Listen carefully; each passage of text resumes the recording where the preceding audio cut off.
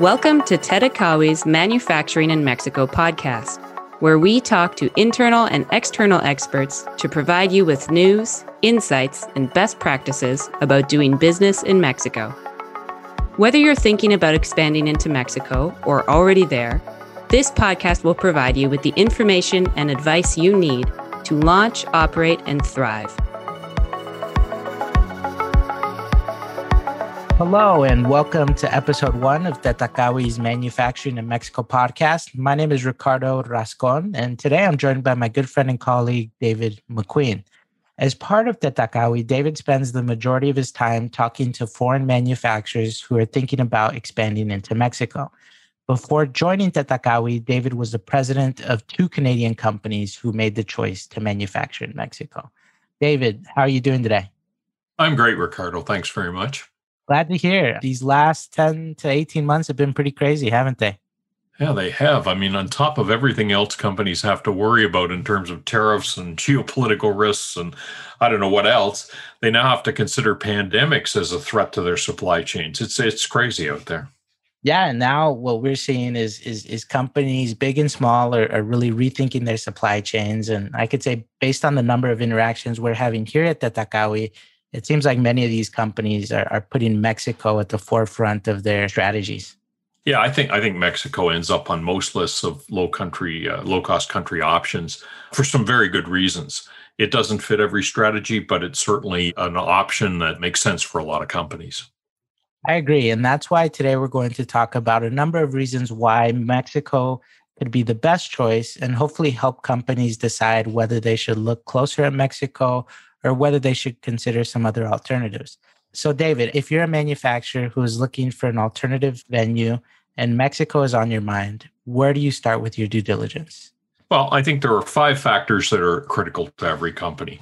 These are the 5 things that most companies need to get right in order to choose a manufacturing location.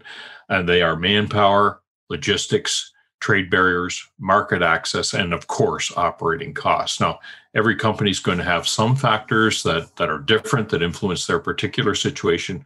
But if you don't get these 5 right, then you can usually forget about everything else. Okay, let's start with manpower. What should companies be thinking about when they look at labor in Mexico? Well, I think the first thing is the size of the pool of manpower that's available. You need to have a pool of people who are competent for the tasks that you're going to assign them to, who are available and are available in sufficient quantity to fill your needs. You know, you might be able to use unskilled people and inexperienced people, and you might be able to train them, or you might be able to get specific skills. You might require specific skills and abilities. But whatever the case, there has to be a large enough pool of people now and in the future to fill your needs. And I mention the future because companies sometimes enter the Mexican market in a tight labor market, but they have low headcounts, so their needs can be met. Then they find that they can't find the manpower to grow in that particular market. So you need to think about both. The next thing you need to be able to retain the people that you've hired. Otherwise, your investment in training and recruiting is going to skyrocket and your operational efficiency is going to plummet. And last, you need a pool of people who are interested in and motivated by manufacturing, so your workforce is engaged and productive. So what you're looking for is a location with 3 things: enough people to hire now and in the future, the ability to retain your employees, and a motivated workforce. And how does Mexico stack up in these areas, Dave? Well, in each of these cases, Mexico has some important advantages. First, in the industrialized regions of the country, which is most of the country north of Mexico City and some areas to the south and east, there are large pools of people who have experience and training in a wide range of manufacturing skills. Some regions, like Monterrey Saltillo area, which is about 5 million people, these areas have been industrialized for more than a century. So they're very deep in skills, the services and education that are needed for manufacturing. The other regions, like the Bajío, which is closer to Mexico City, they're more recently industrialized, but they've invested heavily in education and skills development, and they've been around long enough to develop a comprehensive manufacturing base. And when companies think about Mexico, is it just unskilled labor that it also offers, or is that a steady pool of skilled employees as well? Oh, no, it isn't just unskilled labor.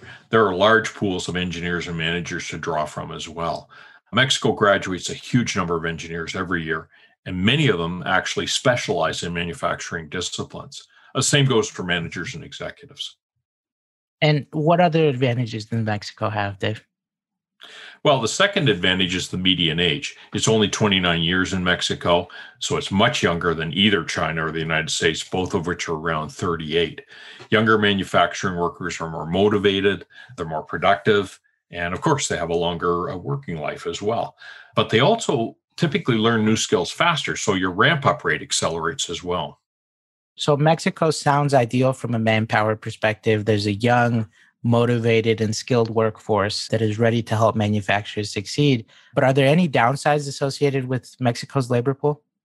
Well, there are two that I can think of. First, there's no standard system for skilled trades. People are available that have the required skills, but they've learned their skills informally. So companies need to do their own verification, and that can add some challenges.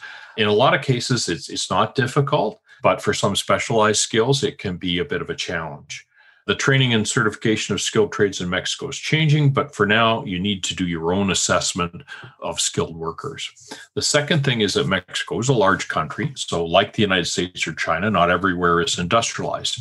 There are regions of the country that are rural or they're specialized in other industries like agriculture, tourism, or resource extraction. Some of these areas offer attractive labor rates and provide enticing incentives for manufacturers. But if you're considering these areas, you really need to make sure that the manpower and services you need are going to meet your needs. They might not. A case in point is that certain agricultural regions in Mexico have much of the workforce employed seasonally in their region. And then those people travel to the United States or Canada during the harvest in those countries. Now, between those two options, they can end up with a pretty good income by Mexican standards. And these people are not very easy to attract into a manufacturing job and even harder to retain. So areas with established manufacturing manpower are much easier to recruit and operate in. Thanks, Dave. Let's talk about logistics next. Obviously, the border with the United States is an important advantage that Mexico has. Yeah, it certainly is. And that advantage is increased by the fact that the highway and rail systems are modern, they're efficient, and they're seamlessly integrated with the systems in both the US and Canada. You could load a trailer in Guadalajara and drive it all the way to Montreal. You can put it in a rail car and do the same thing. Not only that, you have excellent container ports on both the Atlantic and the Pacific, and you have efficient transport lanes to Central and South America, Western Europe, and Asia. Air links are good as well. Of course, shorter distance lowers the cost of reaching markets, but it also improves turnaround time. So not only do you get a shorter transportation cost, a lower transportation cost, but you also have lower inventories and faster market response. Most destinations in the United States are less than 2 days drive from the industrialized cities in Mexico, whereas surface routes from Asia can take weeks to reach their destination. Mexico offers a competitive workforce, efficient logistics, especially in the context of North America. But what about trade barriers? Well, in Mexico, you're really talking about the lack of them. Mexico is inside the USMCA Trade Zone, so that provides the best possible access to both Canada and the United States. You've got a combined North American market, Mexico, Canada, the US. It's over 500 million people, and they're all in one free trade zone, so that's a definite advantage. But Mexico also has more free trade agreements than any other country. You can't get better access to the United States, but you also have the potential to export or import at low or no tariff with many other countries. Some of those countries, like Brazil, have some pretty significant trade barriers with the US, but from Mexico, you can import and export at much lower cost. And the list includes many countries in South America, Caribbean, Asia Pacific region, and of course the EU. And are there any other logistics factors to consider? Yeah, I think there are. We've seen under the Trump administration that trade can become a political weapon and supply chains can get caught up in that conflict. Now, businesses can't do much to control or predict political actions, but they can balance the risk. Mexico offers a low-cost platform in a country with a business-friendly environment and a strong relationship with the United States. So manufacturing capability that's in Mexico is a low-cost option for balancing risk elsewhere in the supply chain. You could make a similar argument about natural disasters or pandemic risks. They can all disrupt supply chain logistics, so having some geographical options is a strategic advantage. So are you saying that companies with facilities in locations like China Should consider offsetting risk with a facility in Mexico as well? Yeah, for companies that have the capacity and the resources to support multiple locations, it's certainly a good way to lower risk. It's much easier to ramp up than it is to initially start capacity. So, companies that can support multiple facilities can definitely use geographical diversity to lower their global risk. And Mexico offers stability, proximity to the United States, and low cost. So, it makes a lot of sense as part of a global manufacturing portfolio. And what if a company can't support multiple locations? Well, Mexico is far more likely to offer secure access to the US than China or most other low cost countries for the foreseeable future. They have a shared border, the USMCA trade agreement, and they're heavily integrated into the North American economy. So that all works towards maintaining an open trade relationship. I think if I were a US manufacturer and I could have only one low cost factory, I'd be strongly inclined to have it in Mexico. Let's talk about market access, Dave. What do we mean by market access in the context of our discussion today? It can mean different things for different companies, but the thing we're concerned about here is that certain markets can be difficult or even impossible to serve unless you have a facility in close proximity to the customer. Now, in the automotive world, much of the supply chain has to be within a prescribed distance of the assembly plant that they're serving. But in other businesses, turnaround time is critical, so successful companies must be close to their markets or they can't minimize transit times. In other cases, the product margin just can't bear large distribution costs, so you can only serve markets that are close to your factories. So, what are Mexico's strengths? Mexico and the southern U.S. have large manufacturing clusters in a lot of different industries that depend on quick turnaround and close proximity. So in many cases, at least a portion of these markets are only accessible by manufacturing in Mexico, where you have both proximity and low cost. Mexico also has a large domestic population with a sizable expanding middle class. In many cases, supplying this market also requires local manufacturing capability, either to lower the cost or to respond quickly. And not every company is going to produce a product for which proximity to the customer matters.